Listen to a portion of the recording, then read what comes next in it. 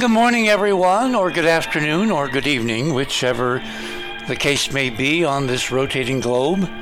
Welcome to another edition, a very curious edition, a very experimental edition of The Other Side of Midnight tonight. I'm trying something tonight that we have not tried before, and I'm hoping that it's going to work. The guest that I wanted overwhelmingly to do this evening is my dear friend Stan Tenen. Unfortunately, Stan can't do the show because he's no longer in this dimension. Stan died on January 30th of 2022 after a significant illness. When I did the show with him way back when in 2015, which we'll get to momentarily, he was not well then, and unfortunately, he died. However, due to the magic of recordings and digital media, the show that we did together, the really important show on his extraordinarily important work, we have been able to resurrect it from the archives, at least the vital part of it. We could not locate the imaging, so tonight when we refer to things in radio with pictures, what you need to do is to go to my items, and not during the show, because it really doesn't make much difference to listen to those and watch those items during the show. Just listen to the flow of the conversation, and then we have videos, we have links to Stan's Meru Foundation, so you can go back and look at the imagery, the diagrams by which Stan arrived at his truly remarkable geometric conclusions. So this is going to be a real radio show tonight, except for some of the things that I'm going to do in the next half hour. So here's what we're going to do. I'm going to try to give you some context as to why I thought it really important to resurrect this really intriguing show from the archives and play it tonight as if Stan were still here. And when you listen, it's eerie. It's so stunningly eerie. It's like this show, given what's going on in the world, particularly in the Middle East, it's like this show is going on tonight, live. Because what Stan says, and Lavana, his wife and research partner and colleague and every other approbation you can think of in a positive sense, joins us. You know, you would think that this was a live show because of what's going on this very, very sick planet tonight, particularly in the Middle East, in Gaza, in the Gaza Strip. So, be that as it may, let me kind of try to presage this with some framing. The way this has come about is, as I've been watching for the last 2 weeks since October 7th, the insanity progressing in equal measure, it seems to me, there in the Middle East. Yes, a horrible, tremendously shattering tragedy of unimaginable description and proportions occurred because of Hamas on the 7th of October. That does not explain the equally insane response of Netanyahu's government to have bombarded Gaza with something like 6,000 aerial bombs of various powers and capacities in the space of just a week. In previous wars between Israel and its neighbors who do not want it to exist, like Hamas, it's been a far less fevered and frantic pace. If I remember one number correctly, the amount of munitions that we dropped in Afghanistan on the Taliban in a month did not equal what Israel has meted out to the Palestinians confined to that narrow strip of land, a few miles across and 25 miles long, hugging the Mediterranean coast there on the west coast of Israel. It is an insane response. In fact, it's so insane that in place of normal news items I have simply, in the modality of everything, everywhere, all at once, which has become kind of like the operative watchword of this program. All these disparate things that are crazy and do not, they make no sense, they should not be occurring, and they're all occurring at once, fit under that rubric, everything, everywhere, all at once, which of course includes this insane war. And I do not know, and as you'll listen to Stan and me discuss the meaning, the extraordinary meaning of his seminal discoveries, and I quote several scholars who have looked at Stan's work over the last 30 or so years and have come up with glowing accolades for his scholarship, his discipline, his rigor, the fact that when Stan says something, and there are many times during the conversation you'll hear him temporize, because as good scientists do, they don't want to make final pronouncements until the last erg of information has been encoded, analyzed, and confirmed. He is so humble and gentle in how he describes what he has found. I'm a little more out there, as I am wont to do. Anyway, it is so appropriate as the solution, with a capital S, to what is going on in the Mideast tonight and tomorrow morning and the next morning and all that. I am just praying that the combined focused energies and consciousness of everyone listening to this show and making it go viral, because we're going to post this show on the Other Side of Midnight homepage in its unexpurgated form without having to go through the vicissitudes of Club 19.5, because this information that we're going to discuss tonight deserves to be broadcast to the world. And when we get into the latter part of the show, remember it's only 2 hours, because we recorded it back when I was literally on Art's network, or Keith Rowland's network. It actually was Art's. And it's only 2 hours. So to fill the remaining 3 hours of our time tonight, I'm going to do about a half-hour preview of what we're talking about and why now, years later. This show was recorded with Stan on December 11th, 2015. A lot of water has gone under the bridge between then and now. But again, if you listen to this show and you miss the fact that it's a replay of the one and only show I was able to do with Stan while he was alive, you would think that we were literally broadcasting live tonight in view of what is going on in Gaza, which I did not know until I had previewed the whole show. And there's all kinds of very important and strategically significant data points within our 2-hour conversation. So what I'm going to do is to do the first half hour as a bookend or a frame around the 2-hour content of what Stan and I discuss.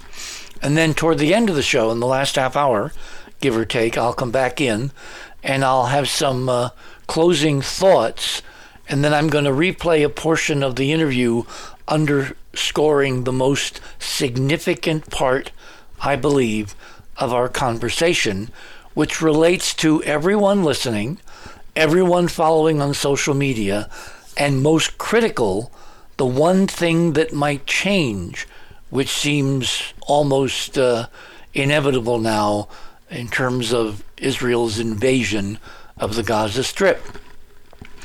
If you really believe your mantra that you are trying to abide by the rules of war, but you didn't know there were rules of war, did you? Then what Israel has been doing, past now 3,500 Palestinians having died under this onslaught aerial bombardment, it really bestokes the background to that single cartoon I've replicated in item number 1, which is headed simply revenge. And revenge is not what is required at this point in time. Yes, what Hamas did to Israelis on the morning of October 7th was insane. It was horrible. It was evil. It was outright unexpurgated evil over and over again.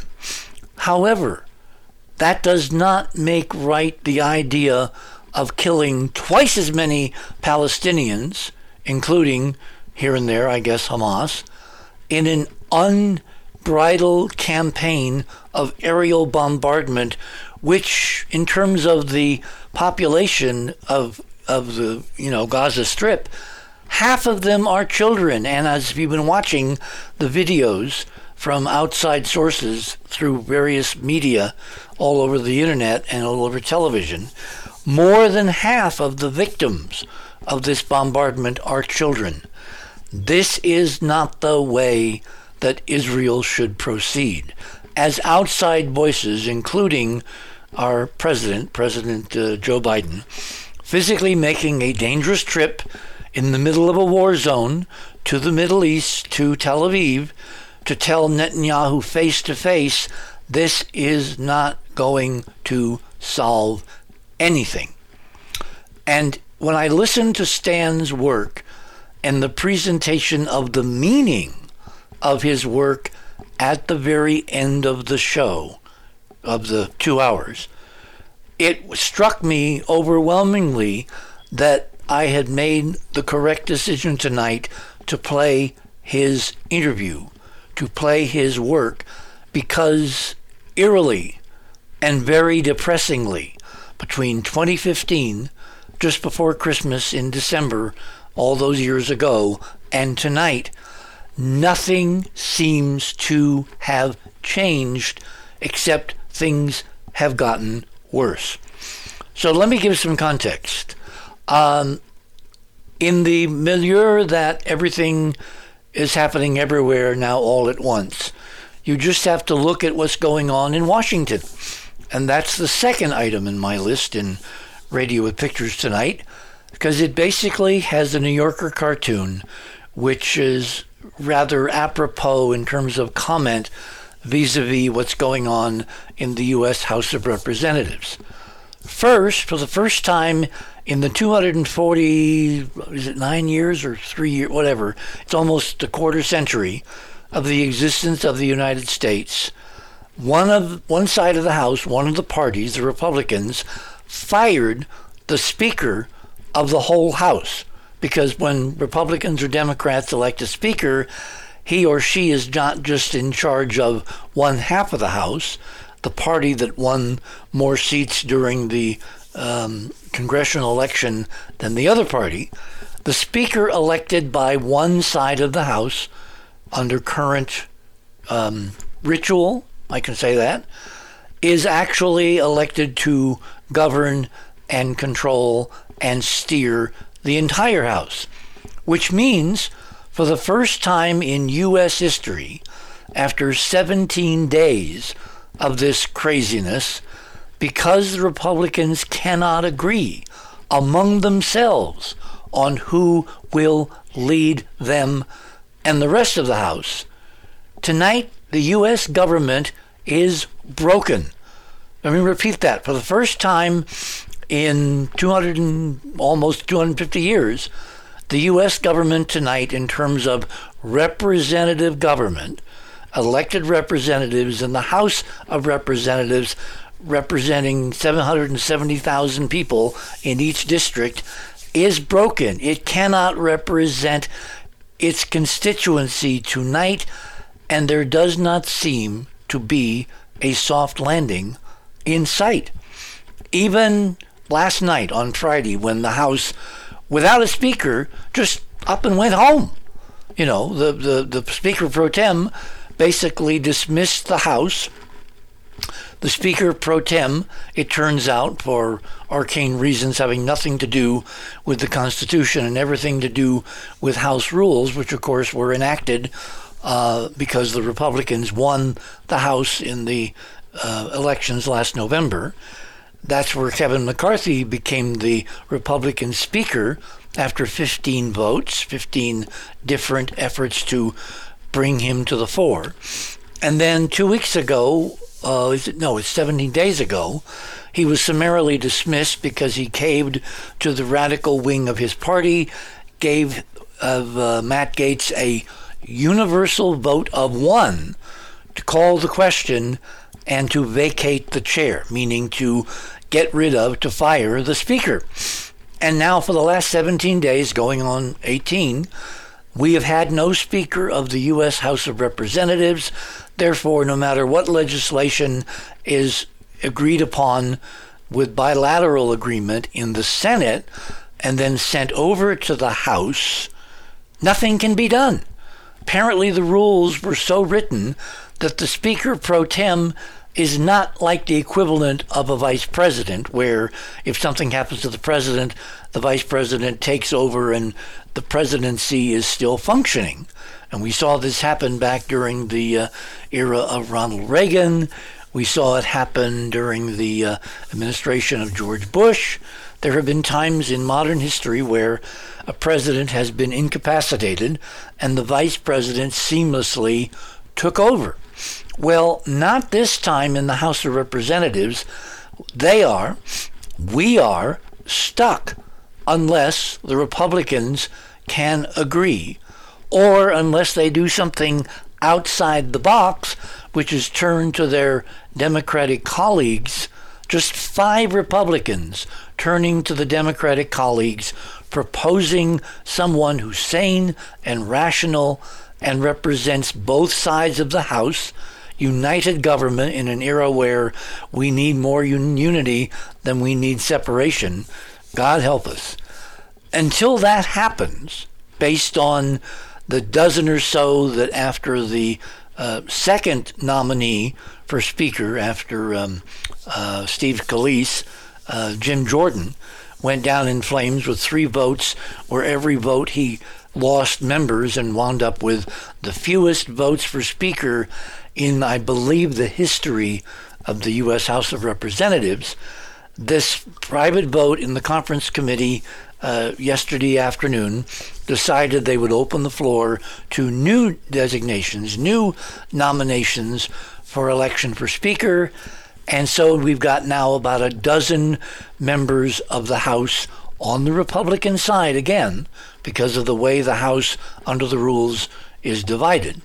And we all know what Abraham Lincoln said about divided houses, right?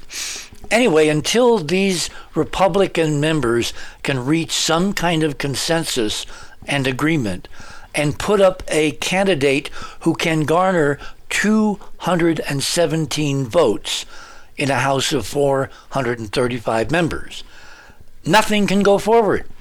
And there are huge things that need to go forward, not the least of which is what's still occurring in Ukraine. There's a war. And what is occurring tonight in Israel. There's another war. And nothing, including other potential critical legislation about the southern border or about giving more money to Taiwan so that the Chinese communists know that there is no inroad there. In other words, business must go on. And did I mention the budget? There is a ticking clock in terms of the budget for the entire United States.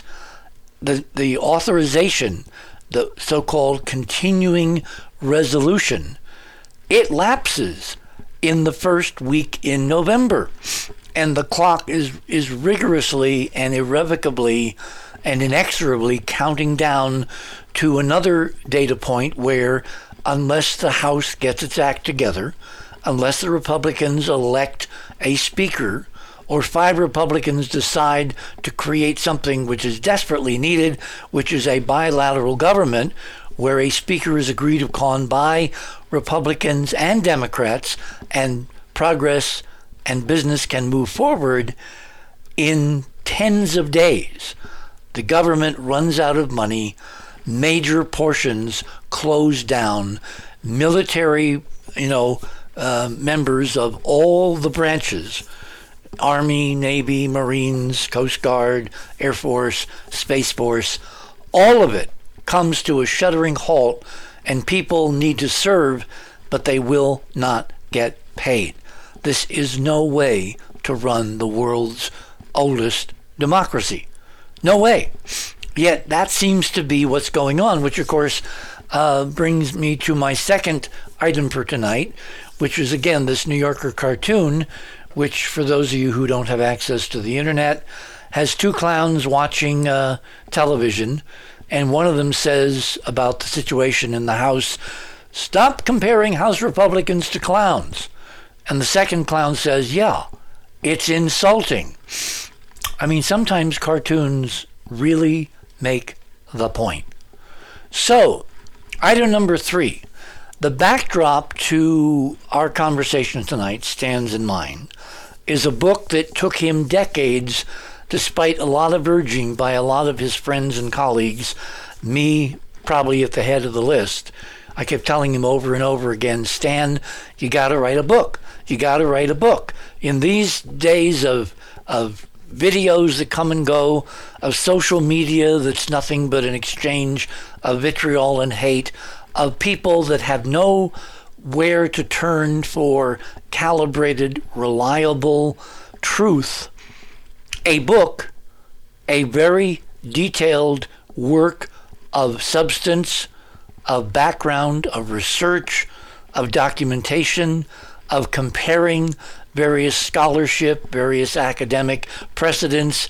In other words, real research is the only way we can get in front of a basically overwhelmed public that are now being pulled in far too many directions. A work of substance. And so Stan's book, in item number 3, I linked to the Barnes & Noble page because the other Amazon pages for some reason came up in Spanish. I have no idea why my computer is selecting Spanish, and I figured I wouldn't put people through the agony of trying to translate in Google Translator a Spanish website. I have no idea why when you do a search, a Spanish website for Amazon keeps coming up. If someone can enlighten me, I will be very grateful. Anyway, I chose Barnes & Noble. It's available on many, many booksellers. It's available on Amazon, which you can find an English version. It's a crucial book, the title of which is The Alphabet That Changed the World. And what Stan describes toward the end of our discussion tonight is that, in fact, in Hebrew, in the Judaic tradition, that title also means simultaneity, in that it's an alphabet that will change the world, or could, if enough people put enough energy into making enough people aware of the stunning and global paradigm-changing research, scholarship embedded in Stan's book. So you're going to look for, when you have time, I wouldn't do it during the show because you want to focus on every word. It's amazing. I listened after more than 2 years, since 2015. Hadn't heard the show since then, and every single word could be uttered live tonight. That's how incredibly relevant his work, even though he's no longer with us physically. I know from my own experience, and I know it's not good science to hold up your own experience as anything, but I know from personal experience with Robin that Stan is out there, up there, over there, wherever there is, and he's watching very carefully what we do tonight. So, be that as it may, let me move you to the next 3 items, because I'm not going to interrupt the show. But when we refer to graphics or images that he painstakingly has presented for this first show back in 2015, and which have disappeared into that, all-seeing wastebasket in the sky, you can reconstruct what we're talking about by either going to the links, which are item 4 and 5 and 6 in my items, and they are clearly labeled. Some of them are like 20 years old. That's kind of like the youngest of the more ancient research covered in his lexicon. You can click on those. I would recommend you wait till the end of the show because you don't need to see the diagrams to follow the logic of what we're talking about. And if you turn your attention away, it will probably detract from the really important paradigm that you need to listen to every word and every nuance, because this is very dense stuff. And I know that I've been party to Stan's work for decades, and every time I listen to his presentations, I learn new stuff. That's how layered and how dense and how meaningful and important Stan's work is. So I would hold off looking at any of the video links. You might want to go to the Meru website, which of course is there right next to his links. If you look at Fast Links to Bios under the banner at the top of the guest page, just click on that. That will take you to Stan's page where we have his background, links to the Meru Foundation, and his full bio is also linked under his very short bio on our guest page. So let's see, we've got about, if I look here carefully, we've got about 4 minutes or so, till the first break. So what we'll do is I'll play break music. I'll play, one of our multiple, what would I call it? Commercials. They're not really commercials. They're actually more like, they're really promos. They're really advertisements for something which I think is important, which of course is getting more people to listen to this show. Because the only way this show stays on the air is if you subscribe to Club 19.5, and when you do that, we can pay the bills. If you don't do that, we can't, and the show ultimately, given even the infusions that I've been making over the years, and others have as well, it cannot stay on the air. So if you like what you hear tonight, spread the word. Talk to your family, talk to your friends, put it on social media, put it on Elon Musk's X or Twitter page. Do whatever you can to get more and more people to look into what we're trying to accomplish. Because let me tell you one interesting thing. The things that got me to really focus really hard on Stan Tenen's work, to really hone in, was when I'd gone through the geometry and the background and the letter forms and the tetrahedral geometric reconstructions, because they're part of the algorithm that allowed Stan to make these stunning breakthroughs. I went through all of that, and then simultaneously I'm pursuing my own Sidonia research, and the bingo, the aha, the, as Art would say, ding, ding, ding, ding, ding, came when I found the same geometry on Mars, the same geometry at Sidonia that Stan was describing and illustrating in decoding these Hebraic letter forms and texts. And that, of course, opens up an extraordinary, absolutely extraordinary set of possibilities, some of which we will discuss at the end of the next 2 hours. So everyone kind of, take a break, lean back, turn up the volume just a bit, and listen to something really extraordinary right after this message. You're on the other side of midnight. My name is Richard C. Hoagland. We shall return.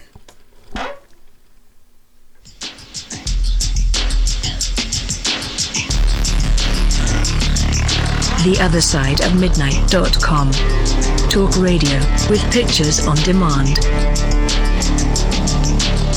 Liberate your hyperdimensional time scale and non-linearly access over 400 hours of conversation at the cutting edge of science and thought. Join Club 19.5 to get access to exclusive content that fits your interests and time schedule. Filter episodes by guest or subject. Membership costs $9.95 a month, 33 cents a day. Talk Radio, with pictures on demand. TheOtherSideOfMidnight.com.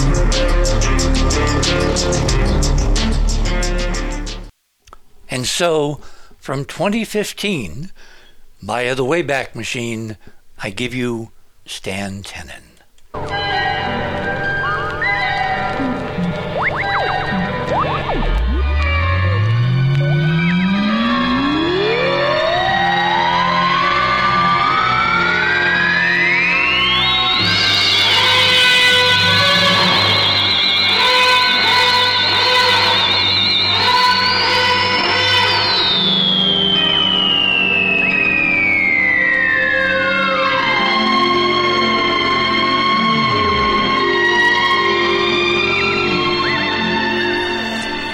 And good morning, everyone, and welcome to another episode of The Other Side of Midnight.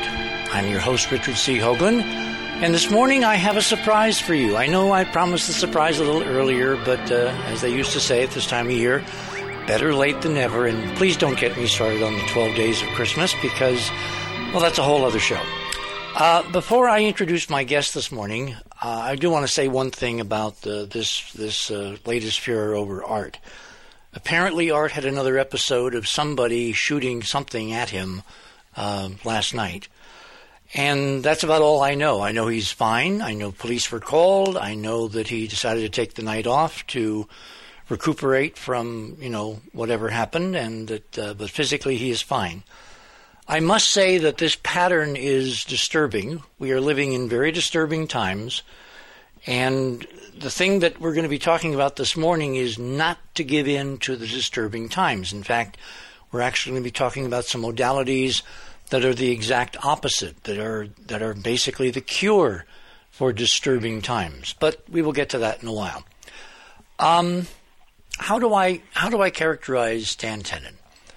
Stan Tenen and I met very serendipitously, something like 30 plus years ago, at an institute in California called the Stanford Research Institute, which is a private think tank south of San Francisco on the peninsula, not far from Stanford itself. And the reason we met is that we both had a colleague there, Dr. Lambert Dolphin, who had a very eclectic series of interests. And it turns out that at the same time that he was intrigued with the idea that there might be an artificial civilization on Mars, he was also very intrigued with the idea that there might be an interesting meta-message starting in the text of Genesis that could be resolved and decoded mathematically and geometrically, which is basically the thesis of my friend and colleague Stan Tenen's work for the last many, many decades.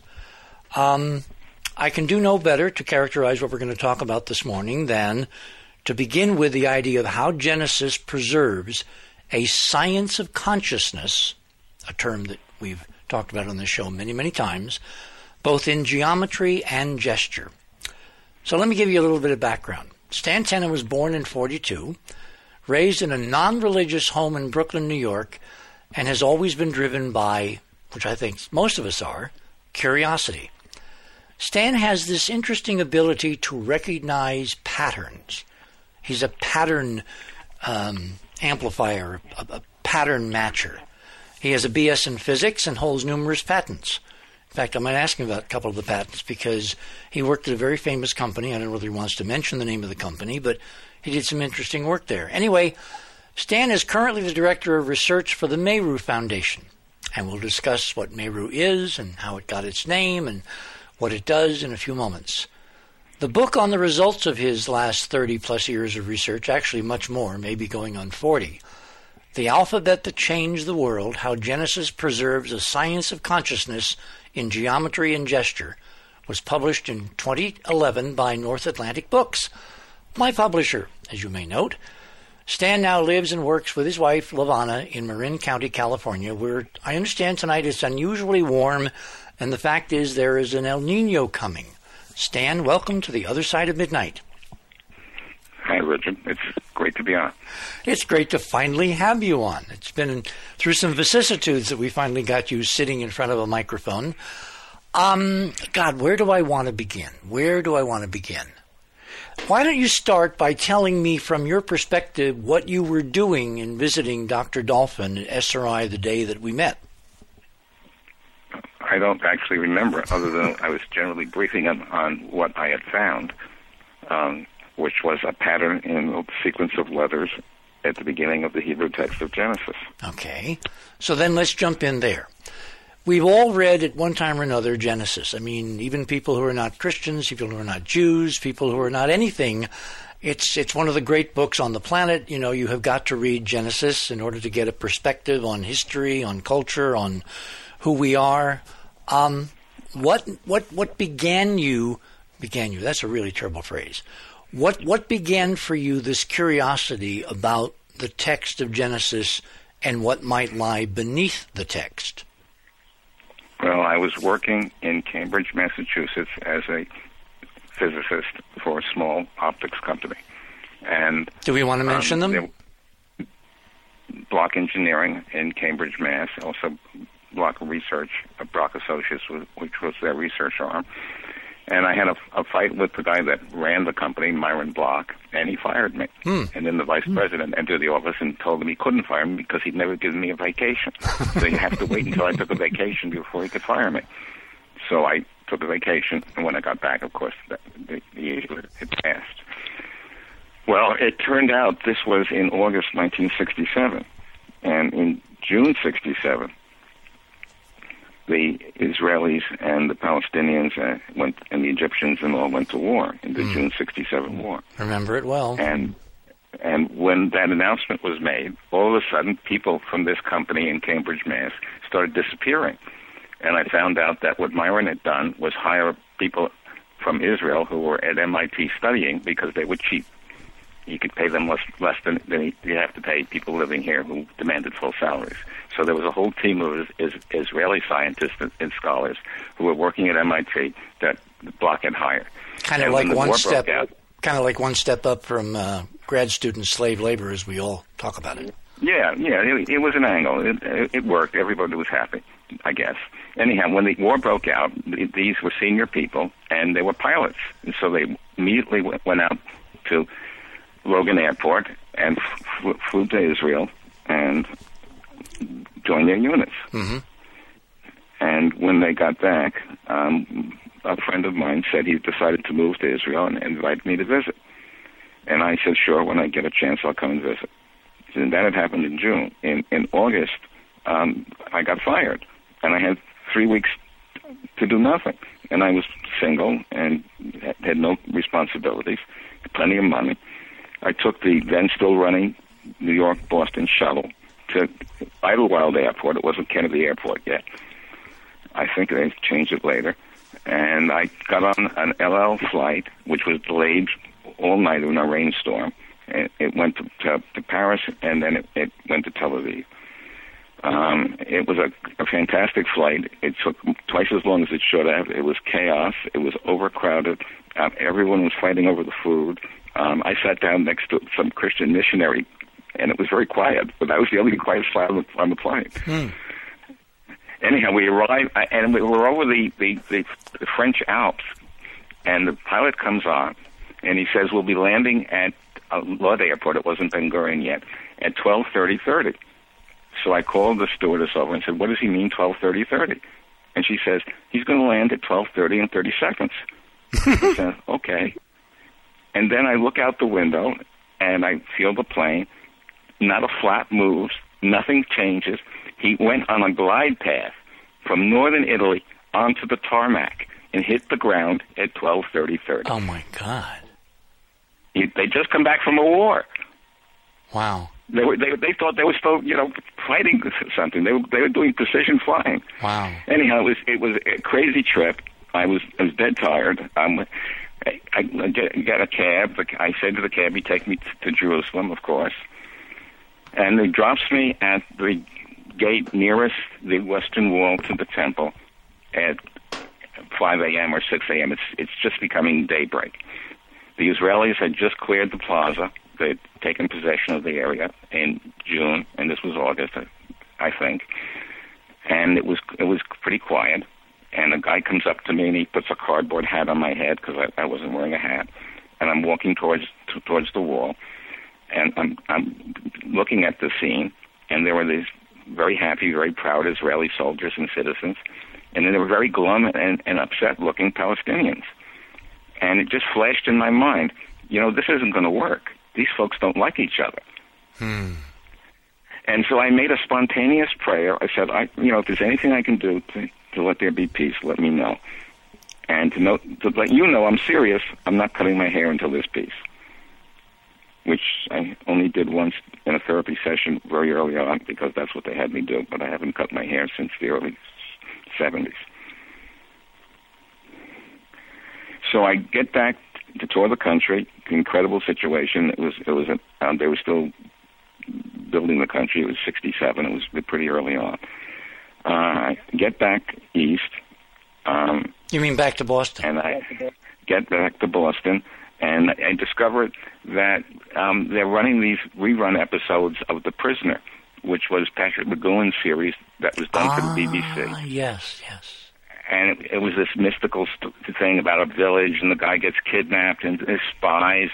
Well, there was only 16 episodes that they made for the BBC, but CBS needed 17 for the season, so they had to make an extra episode. So they filmed an extra episode of the Prisoner series without Patrick McGowan, without the star, without the village, without any of the sets, or some of the characters, but not many. And it was called "Do Not Forsake Me, Oh My Darling." It was a complete outlier. And in the middle of this program, up on the screen comes a code, and that triggered a thought in my mind. I don't know how or why, and it came into my mind. I've got to look at Genesis. I don't read Hebrew. So I searched the house. I remember they'd given me a copy of the Hebrew Bible in Hebrew.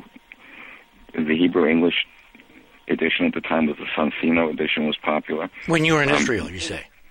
No, this was when I got back. Actually, my neighbor had given me a copy of the Hebrew Bible when I was bar mitzvah, and I'd never been back to the synagogue since. So I packed it away on the back steps in my apartment in Boston, and I dug it out, and it fell open to the first line of Genesis, and my eyes fell on the first line. Now, I didn't read Hebrew. I could read the alphabet, so my eyes fell on the letters. Now, you know... You mean the geometric shape of the letters themselves?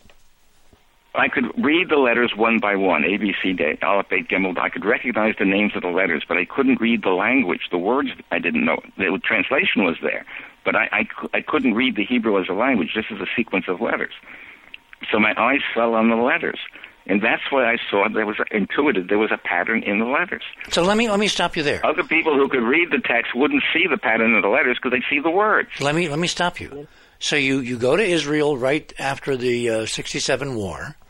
You then come back. That obviously was some kind of a life-changing experience. That whole trip. Well, I made this spontaneous prayer for peace. I didn't know I was doing that. I was at a holy spot to the Western traditions, the last remnant of Solomon's temple, and I said, "Let me help if I can help to make peace." So you get back to the States, and you see this episode from the prisoner, and in the episode, a year later. It's a year later. It's almost to the day, I think, this added episode gets added to the series. Lavana, do you remember it? Oh, sorry, I thought she was asking me. So you see this code, and suddenly Genesis pops into your mind, having nothing to do. Now that's the point I can't explain. The picture of the code on the McGowan show on television has nothing to do with the Genesis code. But seeing that code, which didn't exist when I was in Israel, they made that extra episode. Right.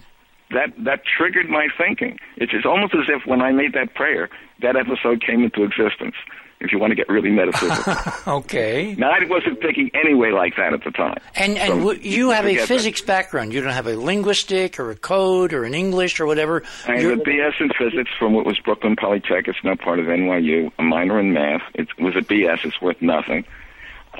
I worked as a physicist in electro-optics at Raytheon in Sylvania, and this company, Block Engineering, General Laser, and generally in the Boston area for quite a while. And then I had this experience, and So you have to root around in the house after this idea, Genesis, pops into your head. You have to go hunting for a copy of the Bible, for the Old Testament. I didn't know if I even had a copy. I found an English King James someplace that was on the bookshelf. I didn't look at it either. And I found the Hebrew Bible that my neighbor had given me as a gift when I was bar mitzvah that I had never opened. It was in a box that I had put stuff in when I moved from my parents. I'd never unpacked it. It was sitting on the back landing. Now, why when you thought Genesis, why did you think I can't look at a King James English version? I have to go back to the original Hebrew. What made that connection in your mind? Well, there's dozens of different English translations, and nobody agrees on them. There's only one Hebrew text. Okay, so as a scientific, you're going to look at the source. Yeah, it was my sense of the translations. You wouldn't look at the translation of Shakespeare to look for coding in Shakespeare. Okay. I just want to clear that up. So I didn't know any of this. I was just curious. It was just a thought. So I opened the text, and it falls open to the first line of Genesis, and you know if you can't read a language, like you're watching a video from Russia, and it says Aeroflot on the side of the plane, and you don't really know Cyrillic. You know the letters, but you don't know the language. You sort of dope them out. You can compare them with the Aeroflot, and you can make it out. Mm-hmm. Well, that's what I was doing with the Hebrew text. I was looking at the sequence of letters, and I noticed that some of the letters repeated themselves. So I got a bunch of backgammon chips and wrote the letters out on them, and started making patterns of the letters always in the order in the text, but in different rows and columns and spiral patterns. And I spent a lot of time making meaningless patterns, and I took Polaroid pictures of them. There was no computer at the time. And I got patterns that were suspicious. There's one that I have in my book that I show, which has 6 lobes to it, and it's symmetrical. And eventually I refined that pattern, and I realized, and I think it's posted up on the screen on your website, I realized that it was a regular pattern. Do we know which number it is? Let me look at the screen, and I'll tell you which one you're talking about. Because for everybody who doesn't know where we're looking, you go to othersideofmidnight.com, go to the upper right-hand corner, Radio with Pictures, click on that. That will take you to tonight's guest page. And on tonight's guest page, I have a series of images, graphics from Stan's book, labeled 1, 2, 3, etc., etc. So which image should we be looking at? Image number 2 is the first line of the text of Genesis. So we click on that. Translated in the beginning. In the beginning, God created the heaven and the earth. And if you look at that sequence of letters and you don't know the language, and you just notice the sequence, you find you can divide it up into 4 families. Okay. I'll use the English names: R and L, T and F, H and M, and B and Y. And they're not exact cognates. And the reason they're paired up like that is because those letters are in symmetrical positions in the alphabet. See, I was so desperate, I had no idea what was going on. I literally took a Rubik cube and wrote the letters of the alphabet on the Rubik cube. There's 27 cubies. If you count the one in the middle, you can't get to it. It's really just a hub. And there's 27 letters in the full alphabet. And when I did that, I realized that there were letters in mirror image positions.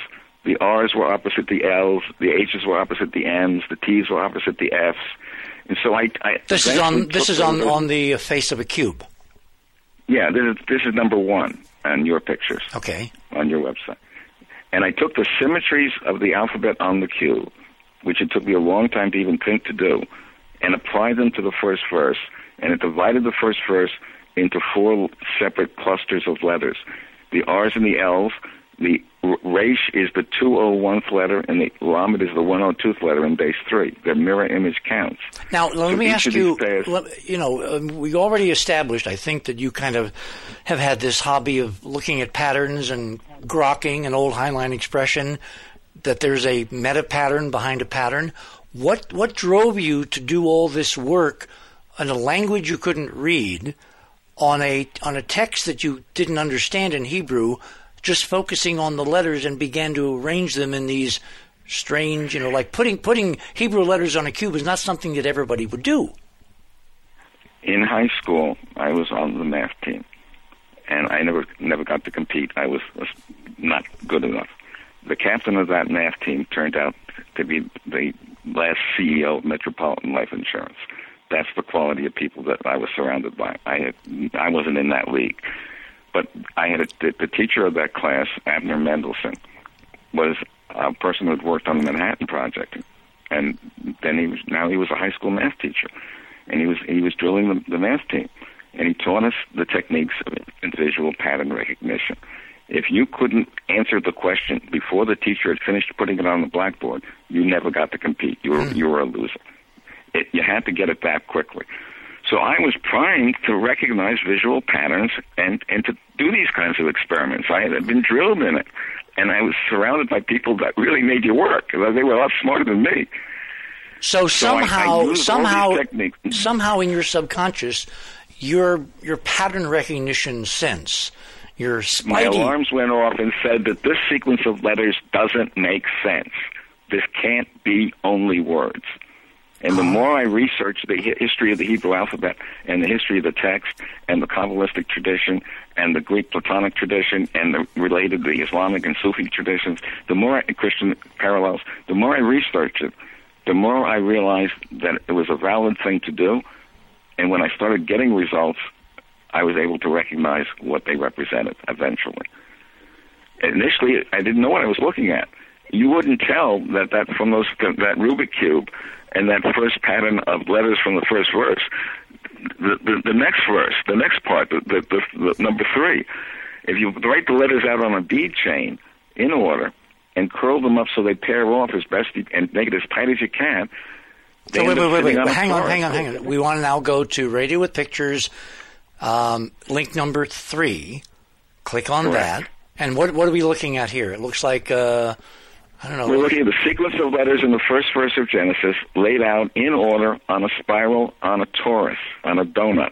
Okay. And when you do that, they all pair off, and the pairing is so strong, even though you don't know anything about the pattern or anything about the letters or anything about the purpose of the whole thing, the pattern is so strong that if you were to cover one letter, you could uniquely replace it simply by reference to the other letters in all but one case. So it looks like a code. Exactly. You can't replace letters if there's not a pattern. If it's determined, then it's a code. It's a meaningful pattern. Let me stop you there. Are you, in history, the first guy who's seen this code laid out in Hebraic letters? Who was someone else that did this? I would assume this is how it was originally presented. The first word of Genesis, Bereshith, translated in the beginning, can also be translated by means of a woven matrix, by means of a woven fabric. The text is a textile. The patterns in Genesis were woven. In the ancient world, if you wanted to make hyperdimensional models, 4-dimensional surfaces, you wove them. You got floppy sombreros. That's how you could research higher than 3-dimensional forms in the ancient world without a computer. Wait, you've taken a huge leap from our three-dimensional reality to hyperdimensions. How do we get there? Well, I'm explaining how they came to do this. If you needed to model hyperdimensional forms, one way you could do it is by weaving and crocheting and that kind of thing. Okay. And Exodus tells us that to make the Torah, they had to know how to weave, weave, embroider, and brocade. Oh, okay. The text was woven. If you read the text, the stories in the Bible tell you how to handle the text in the message. So basically, you're saying that in Genesis, you kind of got into the idea that there may be another set of messages in the text that wasn't the plain text, in the beginning, etc., but actually depended on the letter positions themselves. Yeah, I'm saying that this is a mathematical geometric form. It unfolds. It's embryonic. It grows. It unfurls. It's fractal. It's modeling a living system. It's been taught that the Torah is a living thing, and this has qualities of a living system. It's self-embedded. It's reflexive. it has qualities of compactness, and it has geometric qualities that are essential for carrying information and preserving it. Okay, so and it's what you could have done in the ancient world. It doesn't require any modern technique. So what happened next in your search? Well, I tried to make the pattern as compact as I could, and I got the pattern number right next to it on your site, which is, let me pull it down. Link number 4. Link number 4. Excuse me? Yeah, click on link number 4. Number 4. And number 4 I call a Shushan flower. Shushan means 6. It's a six floret flower. 3 double florets. Three double flowers. So it's a Shushan flower. It's a cube. Is it also a 6-petal flower? The cube is the matrix on which the 6 petals emerge. Okay. So if you go through the center of the cube to each face, you spiral out to each face, flip along the edge, and spiral back in. The 2 smaller drawings on the right and left show actual at the bottom. Okay. And what you've got, and if you go in my book, there's something called the law swath, which shows how you can unfurl the platonic forms in embryonic form. Something called the what? Lahav swath. Lahav. Okay. And what it is a sequence of geometric forms that unfurl embryologically, like an embryo. Point, line, surface, volume, hypervolume. And when you do that, you get the 5. You get other explanations for other discussions in Kabbalistic literature. We don't have to go there now. But what you get here is a way of looking at the letters on that form, on the Shushan flower, are the letters of the first verse of Genesis in order. And as you can see, the opposite pairs are mirror images of each other. Each one is a reflection. So the sequence of letters is actually forming this box. This is a more elaborate version of your Rubik's Cube presentation. It's not a Rubik's Cube. It's a hypercube or a cuboctahedron, but it's related. Okay. And what you can see from this is that if you connect the head and tail of the first verse, the forms are described as an Ouroboros, a snake that eats its tail. If you connect it up this way, you get mirror images on opposite sides. That's the form that defines a torus and a 3 torus. A 2 torus is... I'm getting a little tongue-tied here. To make a 2 torus, you take a square. A 2 torus is an ordinary donut, and you connect the left and right sides, which makes a tube. And then you connect the top and the bottom of the tube, and it makes a donut. Okay. Well, if you do that with 6 sides, with 3 pairs, you get left to right, top to bottom, and front to back. And when you do that, all the letters in the first verse are determined, they're paired up, and they cluster in this form. Okay, I tell you what, we're at the bottom. The details are in the books. It's a little hard to do it on. No. And look, everybody's going to have to go and look at the Meru site, the Meru Foundation site, which is linked under, that's actually just above Stan's bio tonight, and look at these. And it takes a lot of reading to begin to grasp the magnitude. So let me read a couple of testimonials from the beginning of your work. These now go back decades. I have one here from Joseph Schultz, Ph.D., who was Professor Emeritus of the Oppenstein Brothers Distinguished Professor of Judaic Studies at the University of Missouri in Kansas City. He said, some years ago, Stan Tenen's discovery of the geometric forms and the mathematical symbols that lie behind the Hebrew letters in the text of the Hebrew Bible is revolutionary, and its implications, once spelled out, could equal the importance of the discovery of the Dead Sea Scrolls and perhaps even surpass it. Just hold it there. As I said, a quick summary statement. I'm saying that if you pair off the letters in the first verse of Genesis, it folds up into a form which we are going to shortly discover generates all of the letters used to write the text. The first thing you do in a code is to give the code. You give the keys. You have the starting point. The first thing you have to give when you have an alphabet is the letters. Yep. What we get from this form is a model hand, which when you make gestures generates all the Hebrew letter shapes. Okay, we will get into the hand stuff, but we do have to take a break here at the bottom of the hour. One other surprise tonight is Bobby Bright, who is the gentleman, the song maker, the composer from Australia, who composed one of the alternate forms of our original Other Side of Midnight theme. He also has sent us some remarkable music, a whole album, in fact. So we're going to be playing some of his music in the breaks tonight. This one you're going to want to listen to. You're on the Other Side of Midnight. My name is Richard C. Hoagland. We shall return. Over the fire, Lord, one fall over the sea, heavy light in limbo, got a hold on me.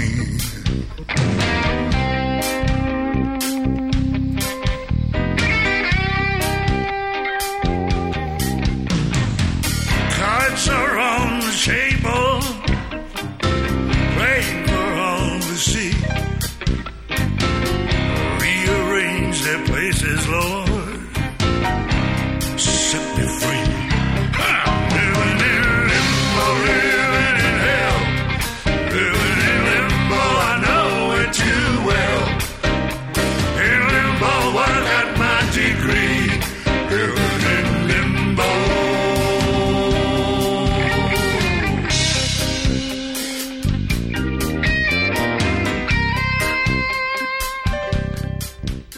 Thanks for listening to this exciting first hour. Now, the second and third hour of the show is available to Club 19.5 members only. Please support the show by subscribing to Club 19.5 and join our very interesting community. To do that, please visit the website, theothersideofmidnight.com, and click on the Join Club 19.5 link in the left-hand column.